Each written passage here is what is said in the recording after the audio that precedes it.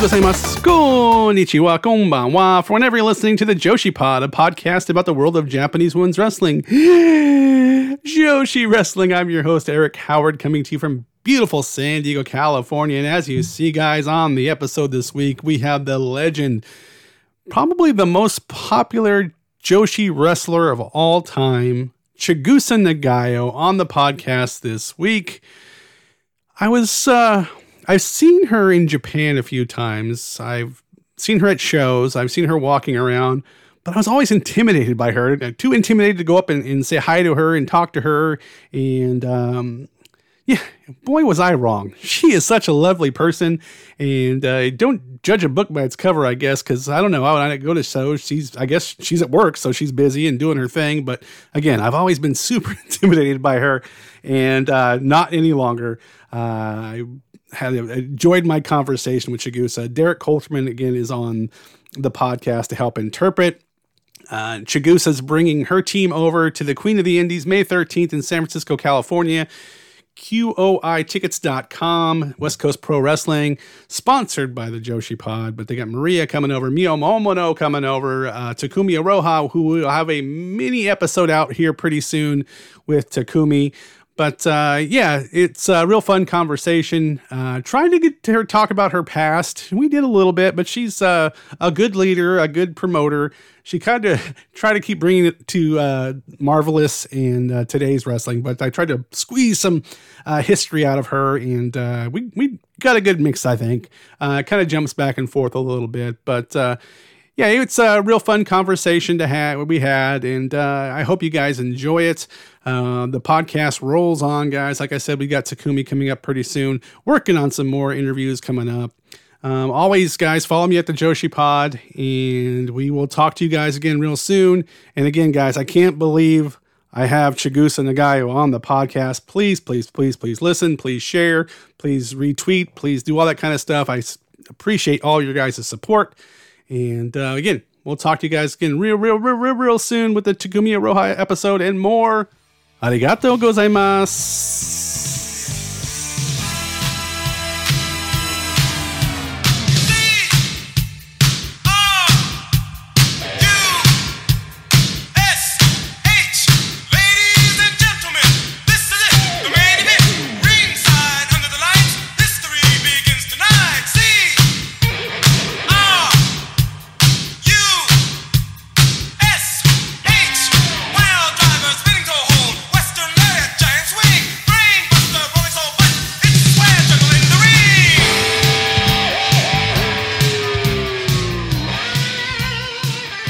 All right, guys, back here at the Joshi Pod. And, you know, when I started this podcast a few years ago, there were like dream guests, people I thought I would like love to talk to someday. You know, I made a list, and there was a few names I thought were just not attainable, not possible to talk to. One was Bull Nakano, and I got to talk to Bull Nakano, and I thought, oh, I can't beat that. You can't get any better than that. But today I'm speaking with somebody I can't believe I'm getting a chance to talk to. Chigusa Nagayo, thank you so much for joining us on the Joshi Pod. Thank you so much. Thank you so much. Could I, Derek, translate with my introduction, please? 今日は、数年前にこの女子ポッドキャスト始まった時に、本当に有名でも見れなかった方は、数名はリストに上げてるんですよ。で、運よく、ブル中野とも、話はできたことはできたんですけど、本当に、もう、実現できるわけないと思った、今日のゲスト、名古屋ちぐささん、本当にありがとうございます。とんでもないです。もう、とんでもないです。まあ、ね、ブルさんも、自分の後輩ですけども、すごく、なんでしょう、アメリカでも有名な名前を連れているので、逆に良かったと思います。She said that Bull is a co-hi to her, but she's very well known in the U.S. as well, so she's really glad that she can be on today too. Yeah, but those two are my two dream guests, and had one down, and now this is the second one, and I'm so very thankful. もう本当に感謝しかないんですよ。こんな夢を実現できたことは本当に嬉しいです。No, I appreciate it. Thank you so much. So let's get this out of the way. May 13th in San Francisco, Queen of the Indies. You're going to come over to America and wrestle. Takumi's coming over. Maria's coming over. Mio's coming over. Tell me why it's important for Japanese wrestlers to come to the United States to wrestle. 来月の13日に、サンフランシスコ、来ることになってるんですけれども、ミオも、マリアも、タクミさんもみんなは一緒に来られるということで、本当に、みんな楽しみにしてるんですけど、なぜ、名古屋さんの方は、名古屋さんは、アメリカに女子プロレスラーが来ることは大事かっていうことを何か、考えがありますでしょうか？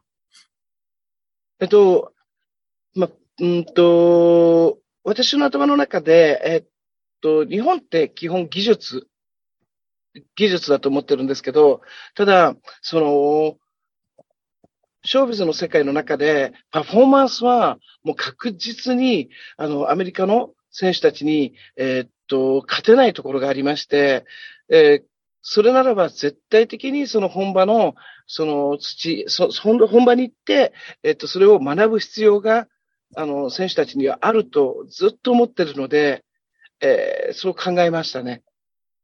She said that, in Japan, professional wrestling, it's all about the skill and the techniques. But one of the key differentiators in the U.S. where they clearly have an edge on us is in the performance and the entertainment side of it.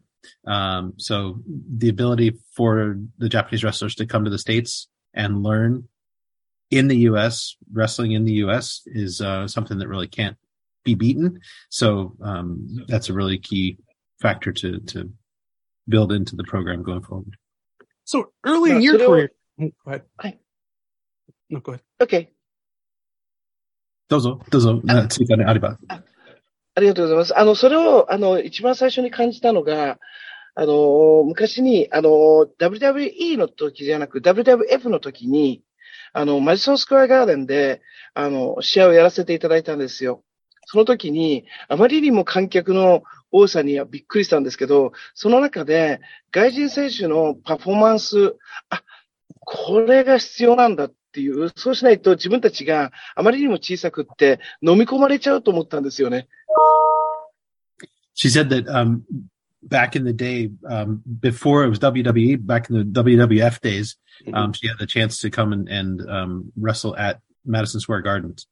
And, one thing, she was just overwhelmed by the size of the crowd in the arena. But then the performances are just so big, beyond life. Afraid that she was going to just get swallowed up in that. So it was a very strong impression that left on her. You're early in your career, though. You got a chance to wrestle quite a few American wrestlers. I mean, you wrestled Joyce Grable, of all people. キャリアの、最初の方でも、いろんな人も、相手としては、戦うことができたんですよね。ジョイス・グレーブルとか、という選手も、戦ったことはあるんですよね。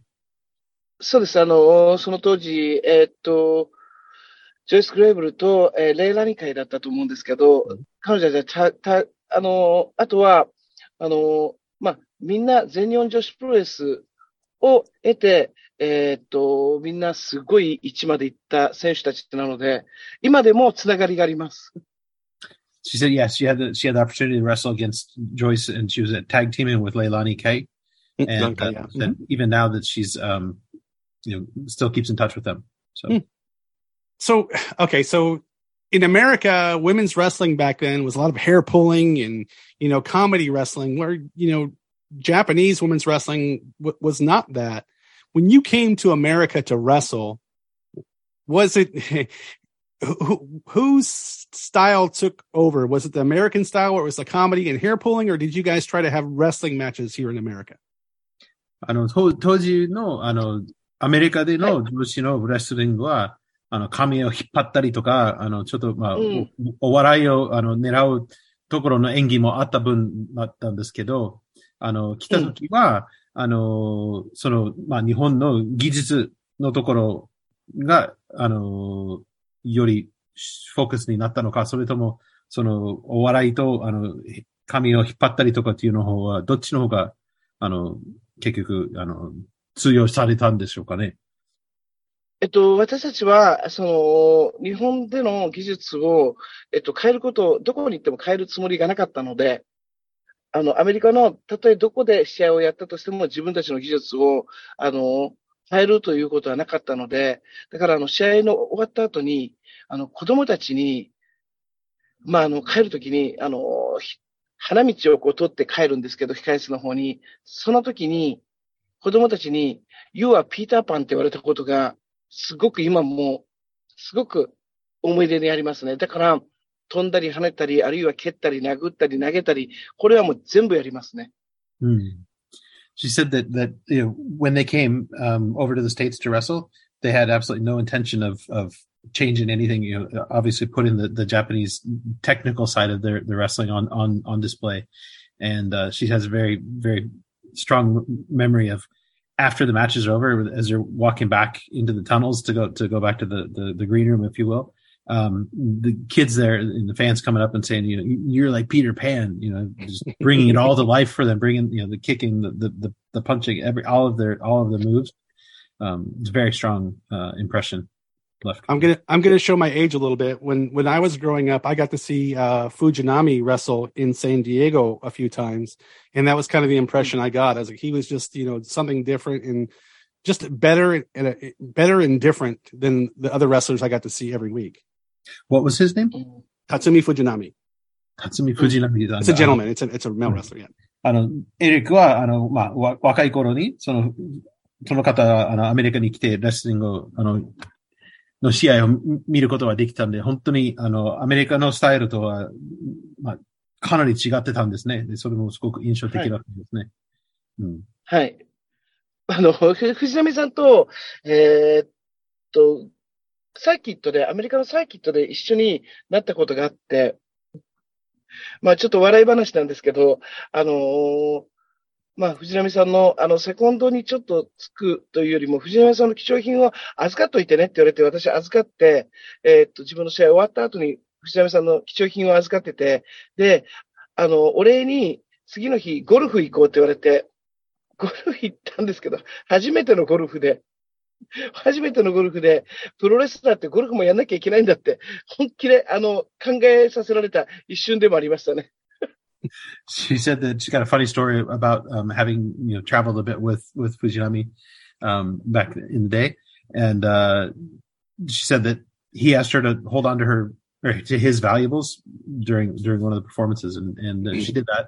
And then after, as a thank you to her, he said, tomorrow I'm going to take you golfing. And so she was like kind of perplexed by the fact that, oh my goodness, professional wrestlers have to go golfing too. How did you do in the golf course? じゃあ、スコアはいかがでしたか？もうスコアじゃなくて、蜂に刺されちゃって私。She said she didn't even have a clue about her score. She got stung by a bee on the course. それでもゴルフの、棒を振らなきゃいけないのが、もう必死すぎて、もういい思い出でしたね。多分ね、オクラホマだったと思います。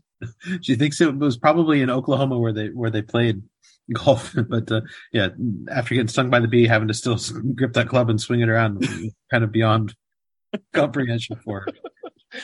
So would you rather wrestle a death match or play a round of golf? じゃあ、今でも、どっちがいいですか？ゴルフの18ホール、それともデスマッチをレスリング。デスマッチ、18回の方がいいですね。はい。18、コースを回るより、18回のデスマッチの方が全然大丈夫です。She'd rather have 18 death matches than do a round of golf. Okay, let's go back a little bit in history. Tell me, for people that it's an American audience, an English-speaking audience, tell us how you found wrestling. じゃあちょっと、名古屋さんの、歴を、遡っていきますけど、それをまずは、はい、アメリカのファンと英語圏の、ファンの皆さんに、どうやって、はい、レスリングを出会ったんでしょうか？レスリングに出会ったとは、はい。長江さんが、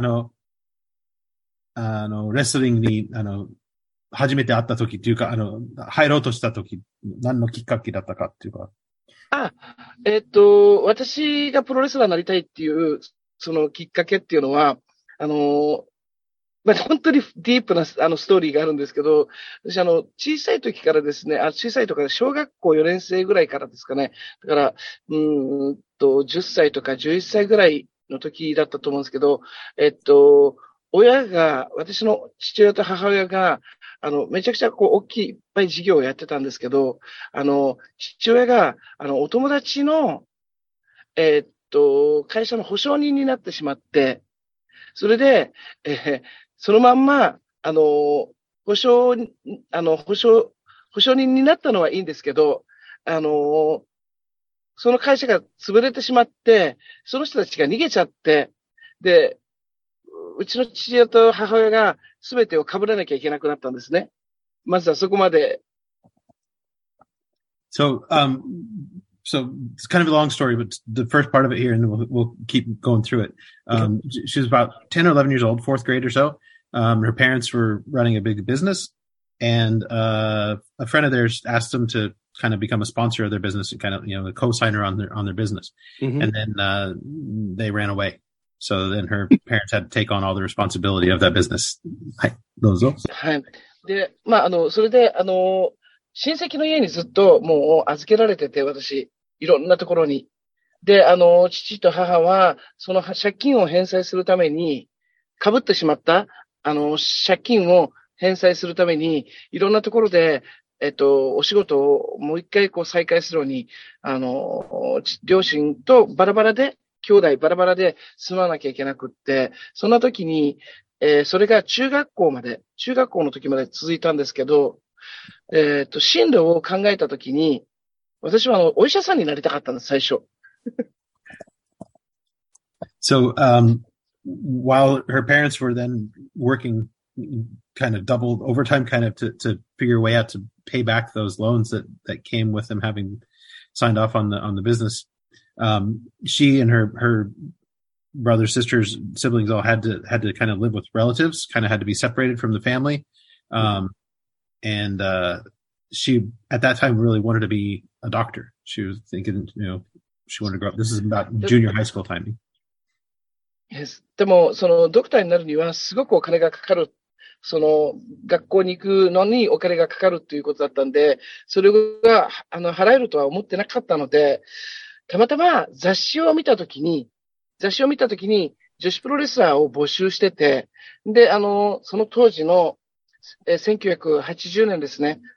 1980年の頃の日本ですけど、その時のお給料が10万円って書いてあったんです。で、私10万円なんてお金をその当時見たことがないし、触ったこともないので、これだったら私、お金ももらえるし、なんかよくわかんないけど、プロレスっていうのがあるから、で、コスチューム一つでできると思って、安易な気持ちで入ってしまったんです。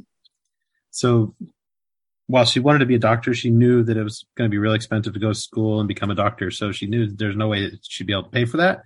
But it was about 1980 at this point, and she said she was looking through a magazine, and there was an ad in there for professional wrestlers. They were looking for professional wrestlers and had a salary listed of 100,000 yen, 10 grand, right? And she'd never seen that much money, never, had that. And given where she was like, wow, this is what I got to do. So she just kind of went for it because of the money. Okay. So you see the advertisement. I mean, who do you talk to? How do you get your way into the wrestling business? じゃあその募集の広告を見たところで、それをじゃあどなたとお話に持っていったんでしょうか。それでオーディションがあるんですよね。年に1回必ず。そのオールジャパンウーメンズプロレスリングという大きなカンパニーの中の年に1回のオーディションがあるんですけど、それが私の方では、私長崎県に住んでたので、うまく繋がらなくって、それで、なんでしょう。市議会議員さんってわかりますか？なんか、市の議員さんの推薦をもらって、オーディションを受けに行きました。改めて、日にち改めて。So, at the time, there was basically an annual audition that was happening with the organization. But it didn't work out timing wise for her. She's from Nagasaki, so it was kind of hard for her to get to there or the timing of them maybe coming down. So she went to the city hall and got one of the assemblymen in city hall to sponsor her so that she could go and audition for the wrestling. How nice is it to get support that early when you're looking to make your dream come true, to have somebody come through for you like that? それで本当に初期段階でもう他の人がそのぐらいの応援をしてくれる人がいてて、どういう感じでしたかな？どういう感想だったんですかね？すごい方が推薦はしてくださったんですけど、私たまたま空手をやってまして、空手をずっと幼少の頃からやってて、それで、高校から中学校を卒業したら日本は高校に行くんですけど、その高校、いろんな高校からもううちに来てくださいっていう、特待って言って特別に待遇されるものが、来てたんですけど、それを市議会の人も知ってたんで、この子はスポーツができるからっていうことで、とにかく、一回でいいから彼女をオーディションやらせてくれないかって頼んでくださったので、もうこのきっかけがなければ私プロレスラーになれてないかもしれないですね。She said that she'd been doing karate since she was young, and she was fairly good at it to the degree that a lot of the high schools in Japan, right after junior high school, the high schools, different than the US, where it's kind of you just go to the one that's in your neighborhood. You have to apply to high schools and things, and then they also do some recruiting. They heavily recruited her at several high schools because of her karate skills. So the assemblyman who agreed to do the endorsement for her, recommendation for her, knew that she was a very good athlete. And they said, please just, one time give her a chance to come and do the audition for you. And she said, if she had not gotten that recommendation, she probably would not have become a professional wrestler. Wow. So, okay, tell me about your audition. Tell me what did you have to do? Who was there? I'm so curious about things like that. 本当に興味深いんですけど、そのオーディションの、様子をちょっと教えていただけませんか？何をやらなきゃいけなかったとか、誰がいたのかとか、How much pressure was there too? あと、そのプレッシャーは感じてたのでしょうか？今はもう亡くなってしまったんですけど、お亡くなりになられたんですけど、全日本女子プロレスの、要するに、代表、社長さん、副社長さん、専務、常務、で、コミッショナー、皆さんずらーっといた中に、私一人だけが、いて、で、その時に、やらされたことっていうのは、普通に、なんでしょう、腹筋とか腕立て伏せとか、ジャンプだとか、一般的なことを全部やらされたんですけど、それももう、私、空手やってたのでずっと、全部クリア。全然それは全然全くできてたんですよね。全然できてて。で、本当にその空手の型をやれって言われた時も、それももちろん全部できてて、で、もうある程度のことが全部できてたので、もう、落とすにも、落とせないので、合格はいただきましたね。これだけもうできてるんだねっていうことで、体力がもうある程度できてたっていう。So, she said, unfortunately, they've all passed away now, but the original kind of top tier of the Joshi, the women's professional wrestling organization in Japan, from the president, vice president, the seniors, all the management of the organization were all there watching her. She had to do all the physical, exercises, jumping jacks and sit-ups and push-ups and all of that stuff, but that was all no problem whatsoever, given that she'd done karate for so long, and she showed her karate forms, the kata as well. Without a problem at all, she was able to pass the test. She already kind of built up, her stamina from that. So she was able to pass the test without a problem. All right. So Joshi fans, we go to YouTube and we watch videos and we see the Gaia Girls documentary and we see the torture that Japanese women's wrestling training is. Tell me about your experience with training for wrestling. 海外でもアメリカでの女子プロのファンの皆さんはみんな YouTube のビデオを見るんですよね。で、はい、そこで、どのぐらい厳しい、激しい、ボコボコされる、ボロボロになるのは、一目瞭然で見えるんですけど、はい。どんな感じでしたか本当に。それを。私が、全日本女子プロレスオールジャパンに入った時には、誰も教えてくれなかったんです。で、教えてほしいのに、誰も教えてくれなくって、見て学べっていうのが、全日本女子プロレスさんのやり方だったんですね。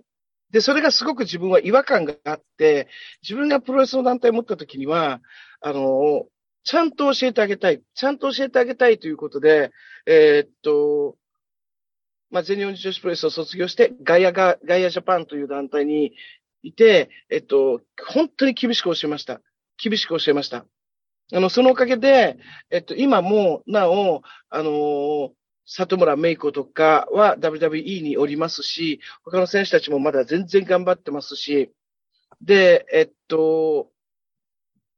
今は、コンプライアンスっていうのができまして、そのコンプライアンスっていうところで、もうこれはアメリカも同じでかどうかわからないですけど、パワーハラスメントだとか、モラルのハラスメントとか、そういうことが全部が全て NG になったので、今は、その自分たちが学んできたことの、厳しさの、100だと、私たちが100マックスだったとすると、今10ぐらいですね。So when she joined All Japan Wrestling, nobody taught her any of these things. It was all watch and learn kind of, do and learn kind of a situation. Mm-hmm. That was kind of the mantra, watch and learn. Even though she was asking for people to teach her things, and it just didn't happen. So she got through it, of course. But then when she graduated from All Japan Wrestling and went to Gaia, she really wanted to make that kind of foundational to what they did, was to teach the wrestlers these things and make sure that they knew what they were doing. And that's one of the reasons that Satamura Meiko was one of the early ones, and she's, in WWE now and having some success there. So, but in today's world, she said, not sure how it is in the US, but in Japan, they've got compliance now, where, power harassment, moral harassment are completely NG, right? No good, no go. Mm-hmm. So back in the day when she would have been in it and what she went through, if that was at 100, she said that the women in it now are probably experiencing about a 10. So a lot more, controlled from that perspective. I've asked this to other veterans before.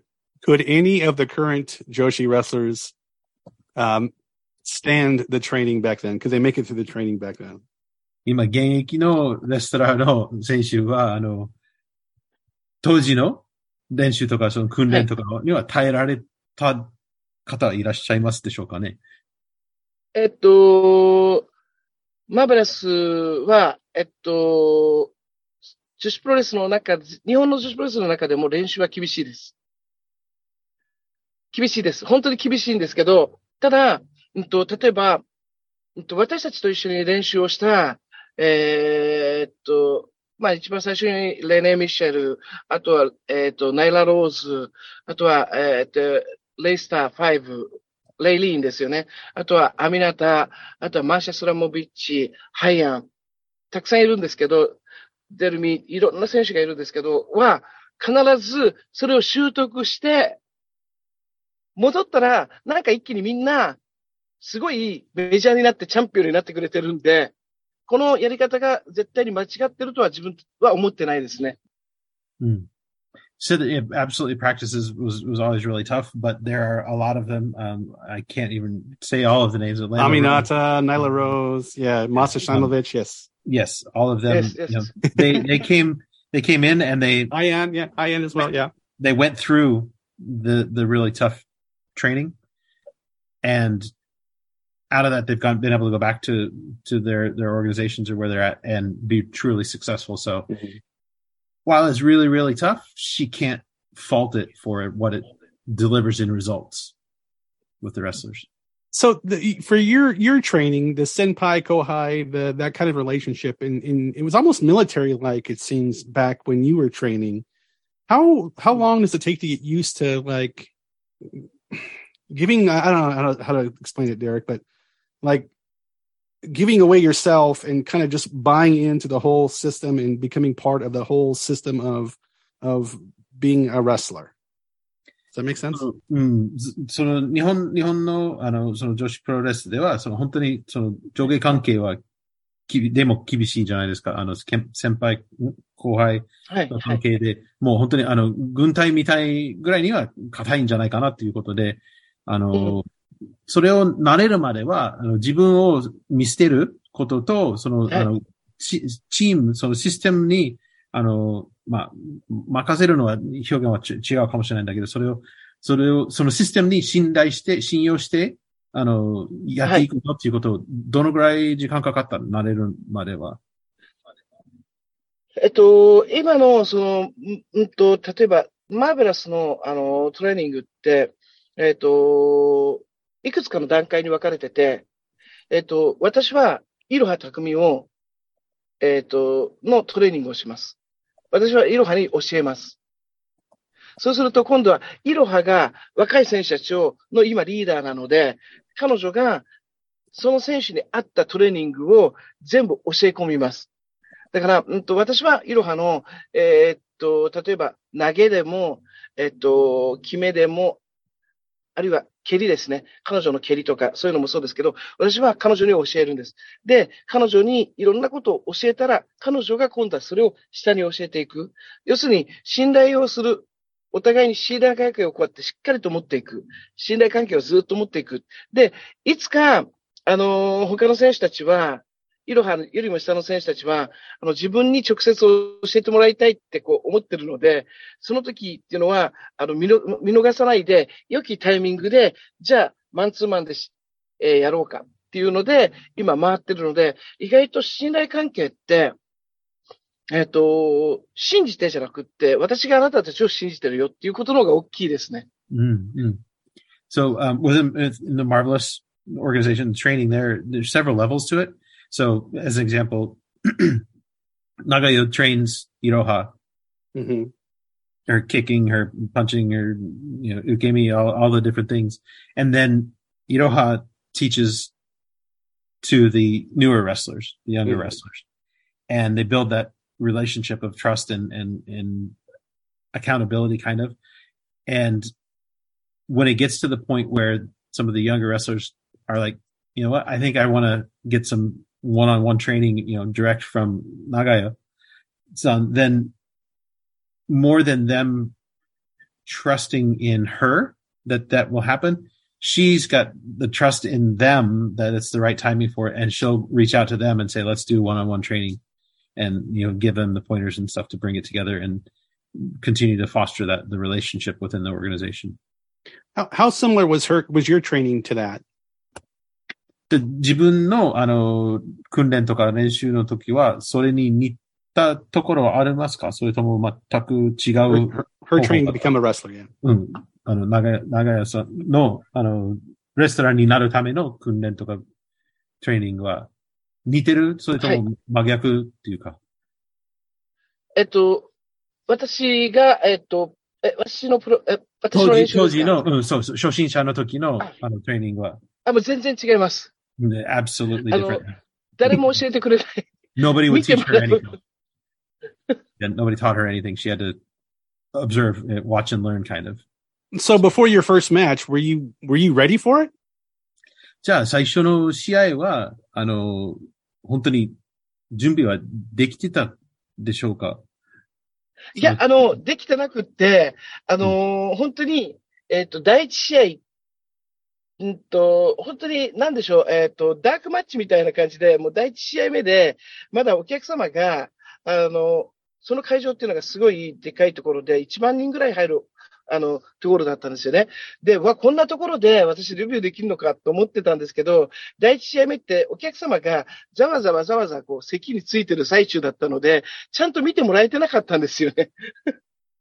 She said that, again, really no training from that perspective. So she wasn't ready at all for her first match.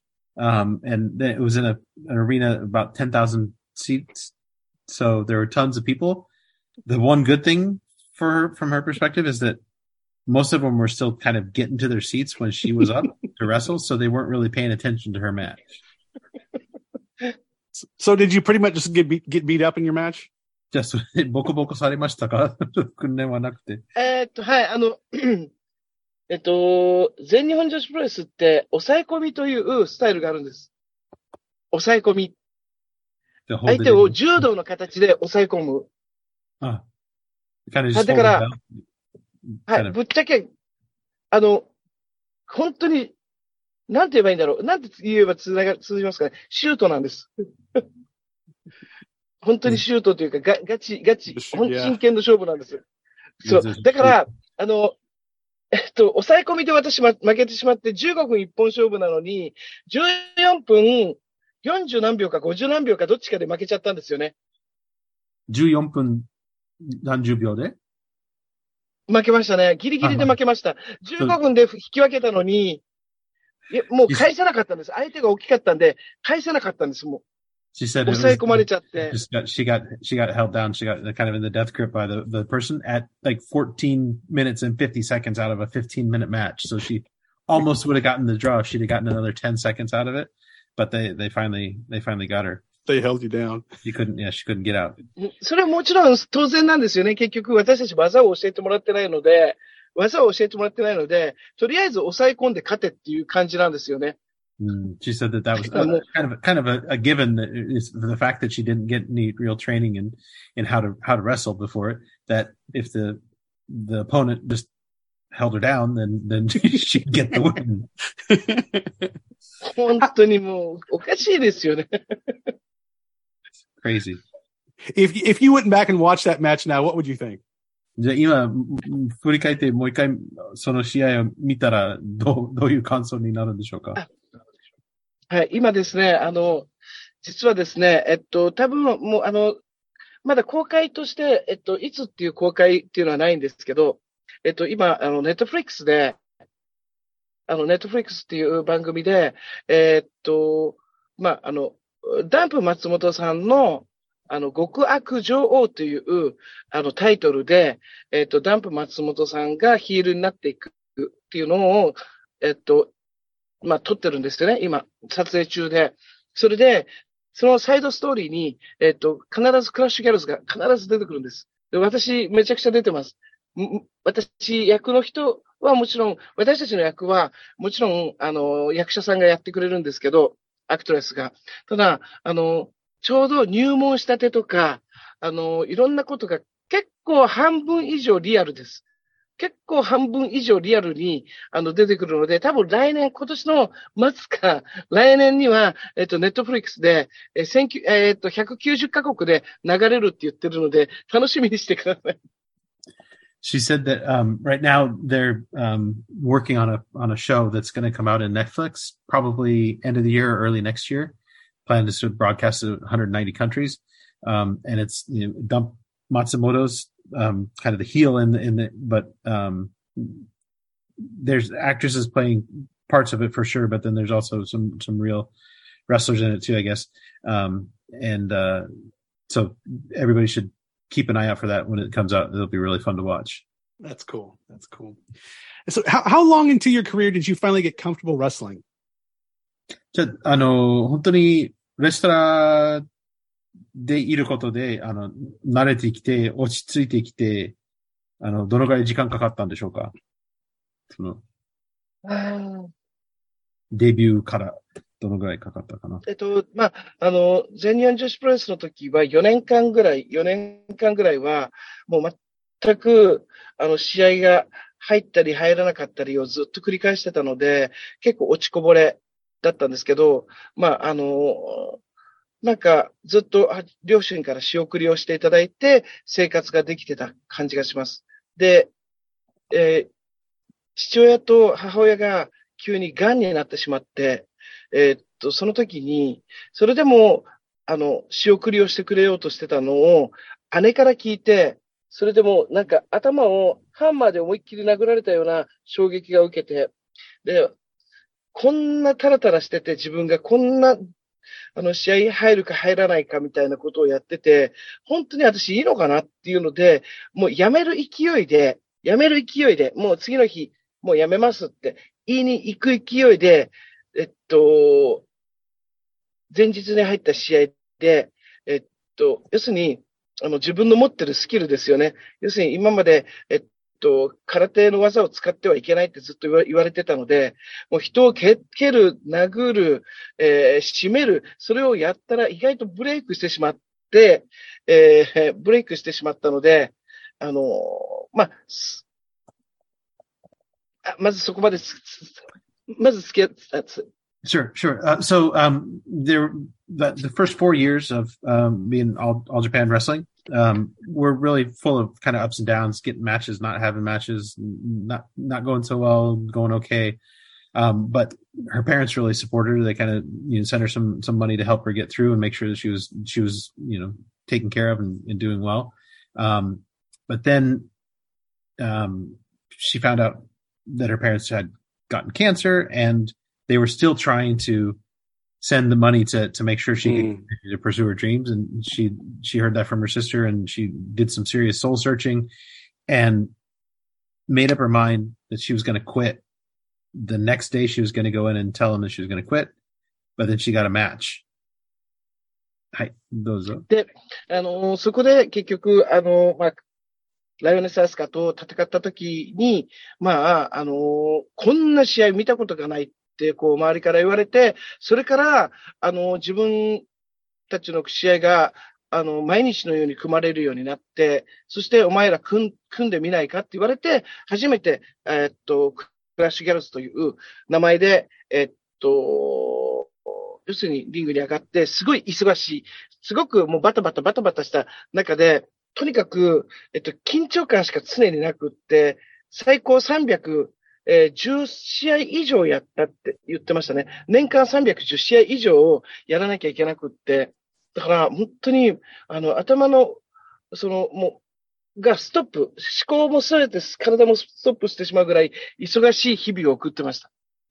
So, that night before, right? She was about ready to quit, go in and tell everybody she was done. And they got the match, and it was going to be her wrestling with Lioness Asuka. Mm-hmm. And that one, it just kind of clicked, and they able to get into her wrestling style. It was really well received by the fans and the crowd. And pretty quickly after that, they were asked if they wanted to pair up and wrestle, and kind of the Crush Girls started from that. And it just got crazy busy after that, to the point where they were having 310 plus matches in a year. Just, always nervous, always anxious, but, just crazy busy. So could you feel the momentum growing with the Crush Gals and just how popular you guys got? Could you feel that, or could you see it? Could you hear it? How did you know that it was taking off for you guys? じゃあ、クラッシュガールズは、その勢いで、自分でもすぐ感じましたか？これは乗っていける波だぜっていう感じだったんですか？それとも、そんなに、認識はしてなかったのかな？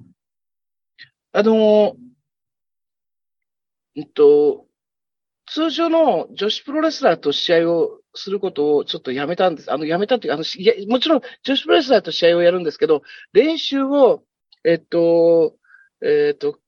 空手の先生、蹴りを空手の先生に、もう一度お願いして、強制してもらって、そして、その当時って UWF っていう、団体、男子の団体があったんですよね。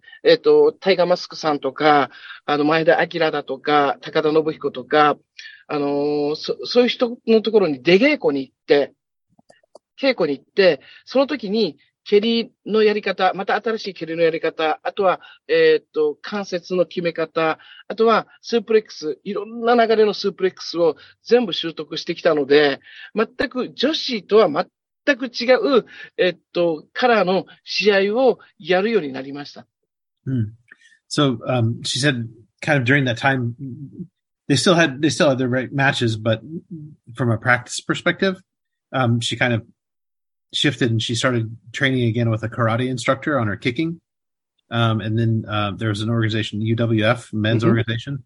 And she was able to get lots of training with them on suplexes and joint work and different skill sets as well to really build up her skill set. So the height of your popularity, in going back and watching like the videos of your matches, it just blows my mind how popular you and Linus Asuka were. 古いビデオとかを見ると、本当に、もうその、ピークの人気の時期に、本当に、信じられないぐらいに、驚くほどの、人気あったんですよね。ライナスと、組んでやってた時の、本当に、見事なことですね。もう、もう、とにかく、常に、チケットが取れないって言って、ソールドアウトって言って、だから、ソールドアウトになるぐらいだったら、休みをあげるよりも試合やっとこうということで、全日本女子プロレスはクレイジーでしたね。休み欲しかったですね。She said that it got to the point where, it was hard to get tickets. Everything was sold out. Show after show was sold out. And the thought, with the organization at the time was, if we're sold out, there's no vacations. Put on another show. So even if we wanted a day off, didn't get it.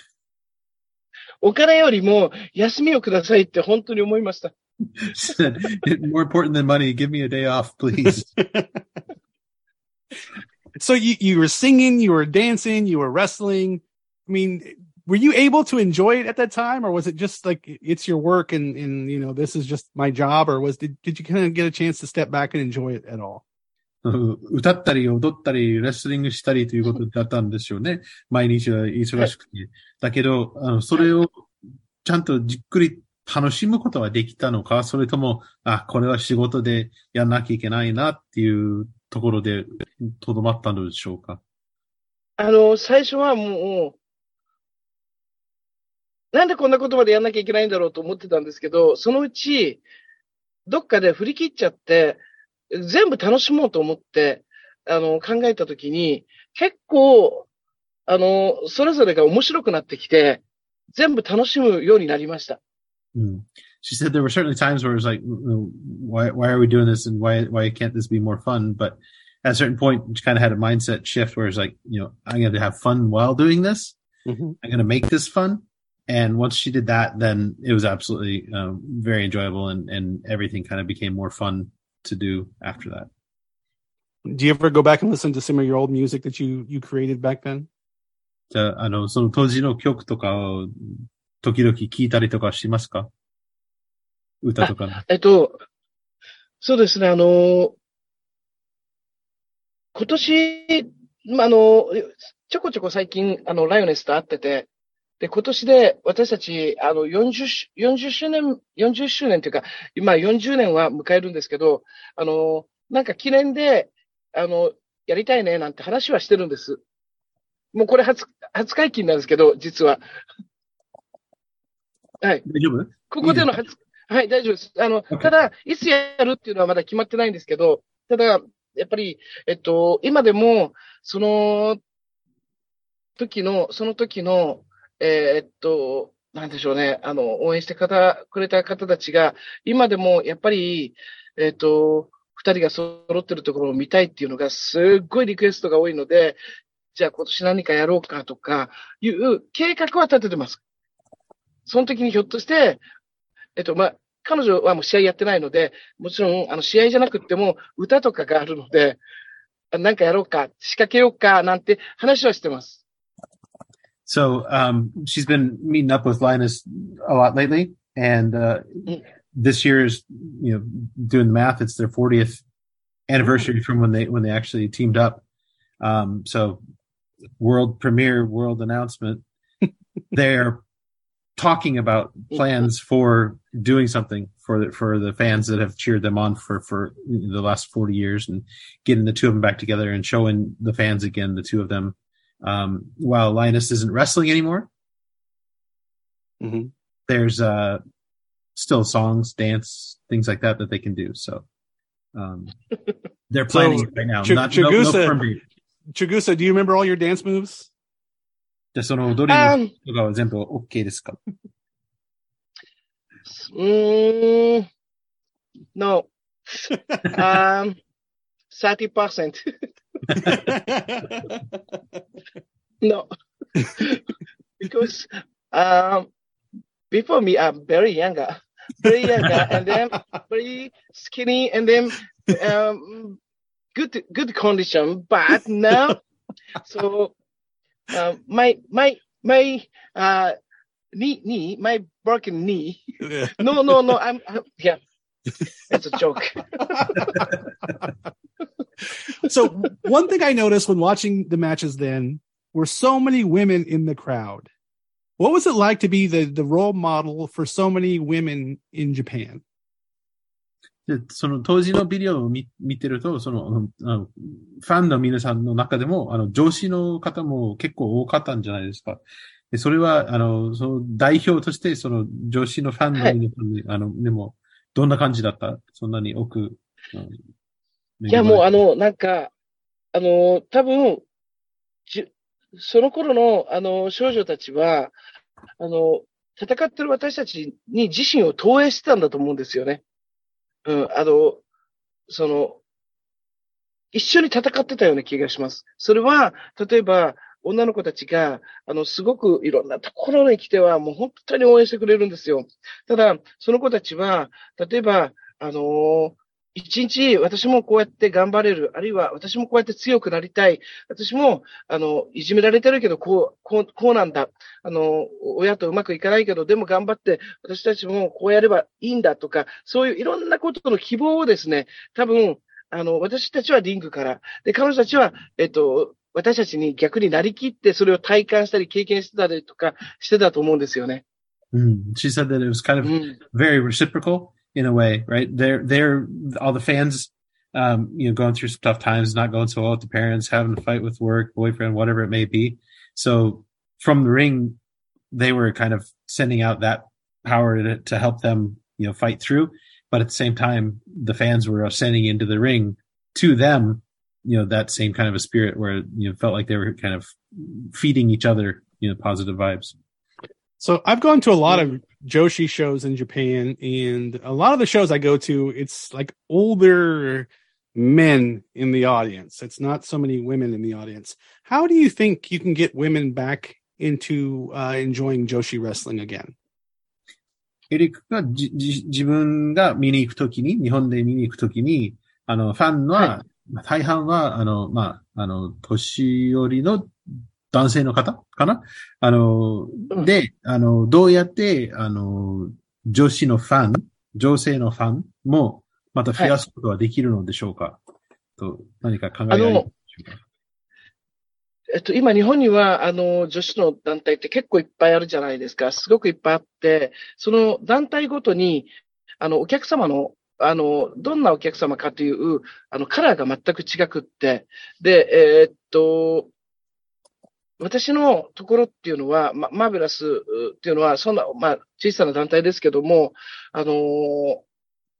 昔、私を応援してくださった方たちが、たくさん、お見えになってます。その息子さんとか娘さんを一緒に連れてきたら、その息子さんとか娘さんがドハマりしてしまって、もう、マーベラスを見に来てくださって、で、今度はその子たちが友達を連れて来てくれるようになったりとか、だから本当にいい巡回は、一応いい巡回をしてるんじゃないかなと思います。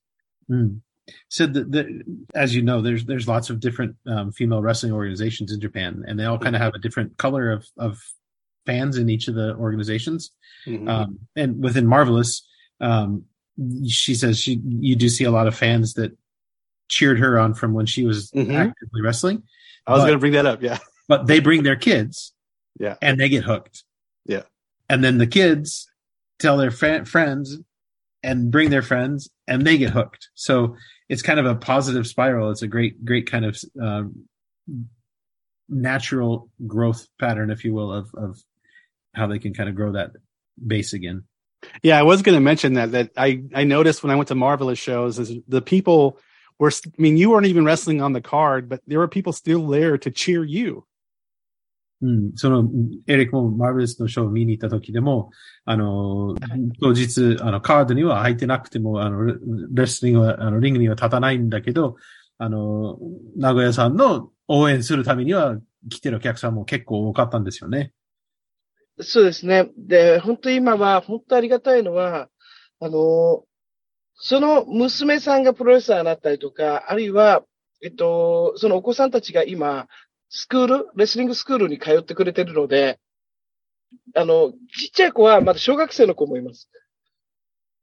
レスリングスクール、はい、来てくれてます。自分の子供、それともファンの子供、はい、ファンの子供。ファンの子供ですね。ファンの子供たち。Yeah, there's fans have, some of their kids, even as young as like 6 or so, are kind of going to wrestling schools now. So, it's great to see that, kind of continuation across the generations, if you will. All right. Before we go, let's talk a little bit about Marvelous. It's one of my favorite promotions to watch. Tell me a little bit about how fun it is to run the Marvelous promotion. じゃあ、終わる前には、ちゃんと、Marvelous の、プロダクションについてもちょっと伺いたいんですけど、それを、エリック自分がそれを見るのは結構楽しいんだけど、それを運営してると、拾うこと自体は、プロダクションをすることで、長屋さんにとって、どんな感想ですか？どんな感じ？どのくらい楽しいでしょうか？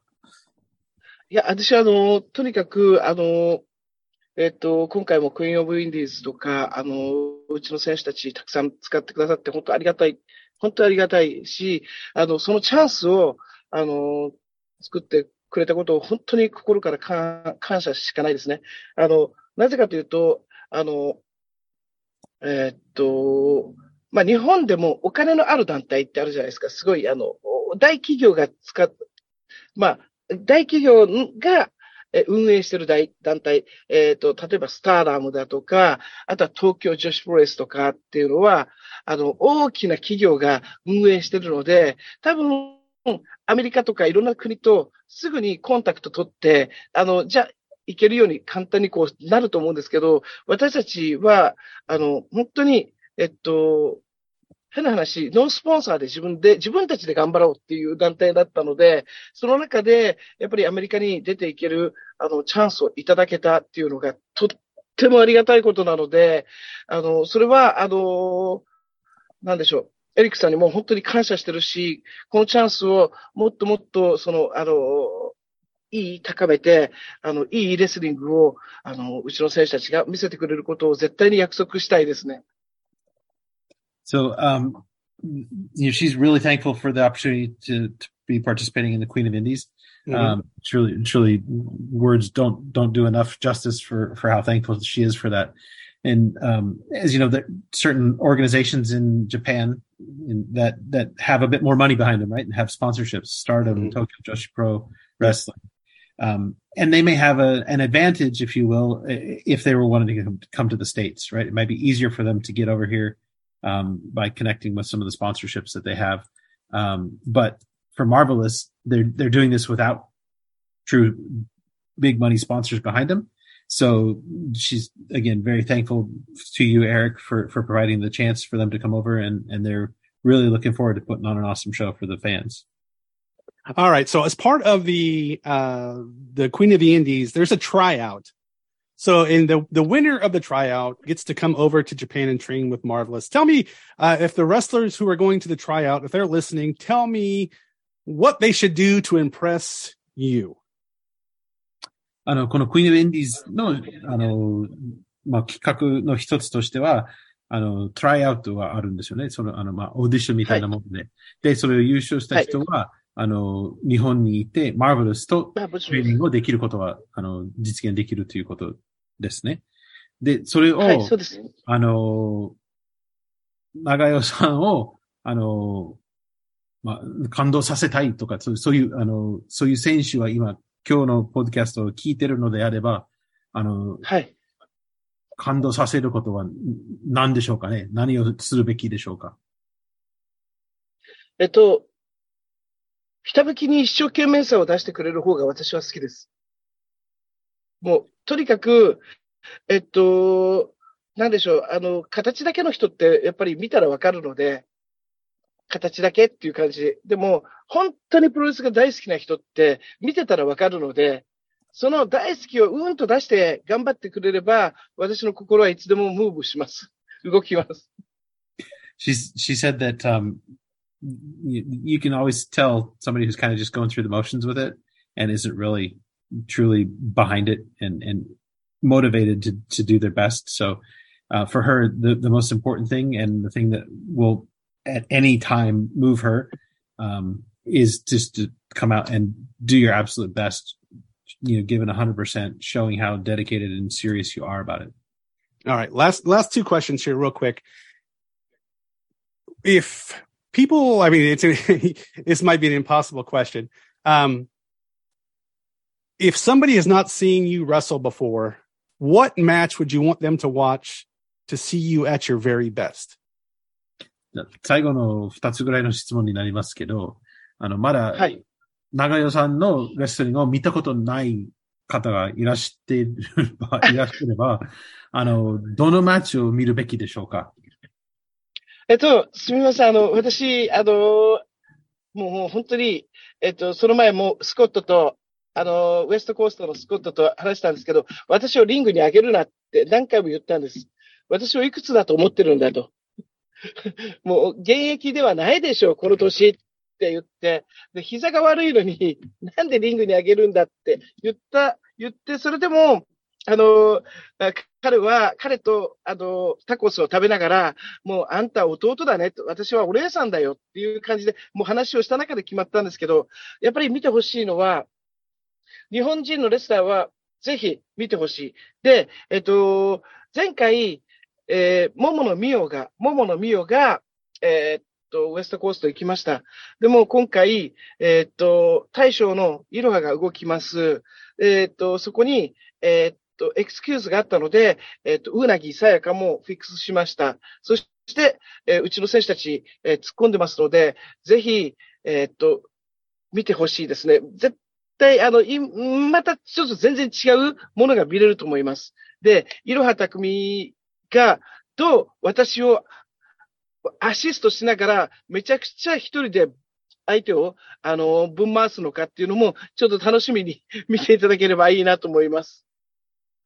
So, she said that she recently was asked a similar question by Scott, and yeah. Said, hey, I'm not actively wrestling anymore. I'm your auntie, if you will, right? I'm not doing this anymore, but, really want you to watch, Japanese female wrestlers. Momo Mio was on the West Coast. Yep. Momo. And, Maria and Takumi and Unagi Sayaka. Yeah, and this time Sayaka is coming, so they've got some good things lined up for the show next month, and want everybody to have fun, anxiously anticipating what they're going to show.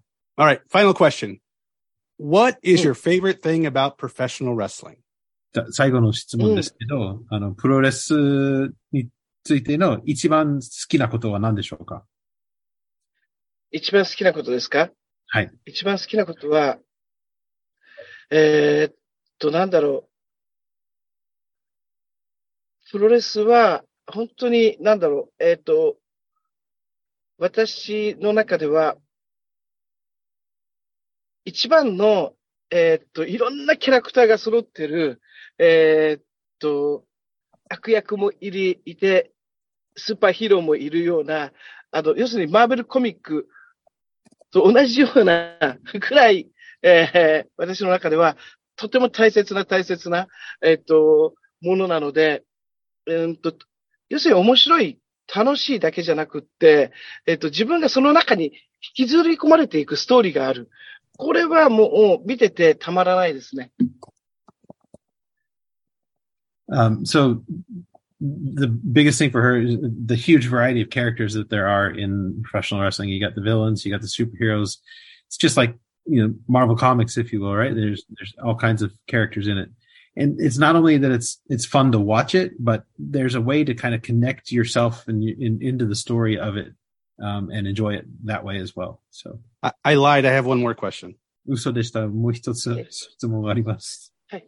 How many dogs do you have and what are their names?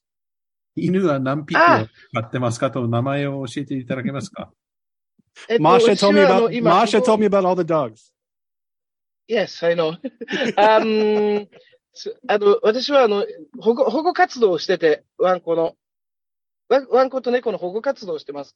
多頭飼育崩壊になったことを、まず、引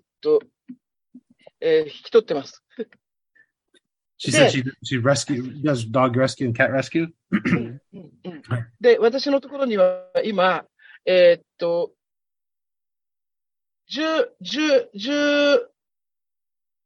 匹の、13匹の子がいます。There's 13 right now. はい。でも、それは、全部名前が、マーベル、マーベルカンパニーという、会社なので、マーベルっていうところから取って、マック、アッシュ、ベイブ、アース、レン、ライっていう、なんかそういうので名前をつけてます。全部頭文字、マーベルの英語の頭文字で名前をつけてます。So the company name is Marvel, right? Yes. So she's taking the names of the dogs and all the pets from that. So Mac, Ash, Os, Ren, all kind of coming from one. Yes. Awesome. Yes. Wonderful. All right, guys. So 一つだけ、私からのクエスチョンいいですか？ She's got a question for you. Oh, okay, please. そう。私、死ぬまでに、叶えたい夢が一つだけあって、それは、私がアメリカに自分で道場を持って、それで、レスラーを輩出したいという、そういう願いがあるんですけど、それって、今、アメリカの、いろんな事情とか、お友達がいるので、大変、すごい物が高くなったり、なんだかんだとかしてるって言って、聞いてるんですけど、ただ、私が、本当に、道場を持って、その選手を、教えることって可能ですかね？ So, she says she's got one dream that she wants to make true before she dies. Okay. She wants to have a dojo, a ring in the States, and to be able to train wrestlers here. She hears from lots of people, lots of friends and stuff that everything's really expensive in the States. So do you think it would be possible for her to be able to actually make that a reality? Yes, you would have to do it either in New York or Los Angeles. Pick one of those two cities. 実現できるけど、ニューヨークかロスに、リンゴを作らないと多分厳しいじゃないかと。だけど、そこだったら、ぜひ、絶対できると。Okay. Let's talk. You, I, and Tommy can talk about that because I would be very, would love to help you guys make that happen. いつか、トミーも入れて3人で話し合ってみませんかと。それを実現に貢献できれば、とても嬉しいですよ、エリックは。ですね。本当に、なんでしょう。オリエンタルな自分が今までの、技術をもう惜しむことなく全部教えて、日本のプロレスができる、日本のプロレスができてアメリカのプロレスも両方できるレスラーを本当に輩出したいなと思うので、その時はぜひよろしくお願いします。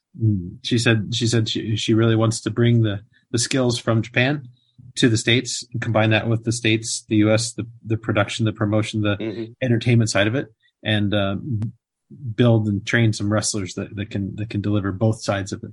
So she'd really love your sport. Awesome. All right, guys. Queen of the Indies, May 13th in San Francisco. Get your tickets at QOItickets.com. It's West Coast Pro Wrestling. The Joshi Pod is sponsoring. And guys, you don't want to miss the opportunity to meet Maria and Mio and Takumi, Unagi, and of course, Chigusa Nagayo. Thank you so much for taking the time to chat with us today. And you've made my dream come true. So thank you for taking the time to talk with me. 今日は本当にありがとうございます。私の夢を実現させていただきましたので、本当にありがとうございます。で、とんでもないです。まだまだ。来月夢のは、続きしましょうって言ってくサンださい。フランで会いましょう。She said, let's make our dreams continue to come true going forward. And I can see why she's a star by the smile she has. She's got a superstar smile. 本当に、スーパースターの微笑みがあるんですね。とんでもないです。ありがとうございます。ありがとうございます。Alright, 皆さん guys. 本当に楽しみにしておいてください。サンフランシスコには、本当に、全選手がですね、ベストで、ベストマッチをしてくれることをお約束します。長代以外に。She said, everybody be prepared to be wowed. All of the wrestlers are going to do an amazing show with the exception of me. I will see you there. Yes. Yes. All right, guys. Thank you so much. Thank you, Chigusa. Thank you, Derek, so much. And we will talk to you guys again real soon. Thank you. Bye-bye. Thank you. ありがとうございました。ありがとうございます。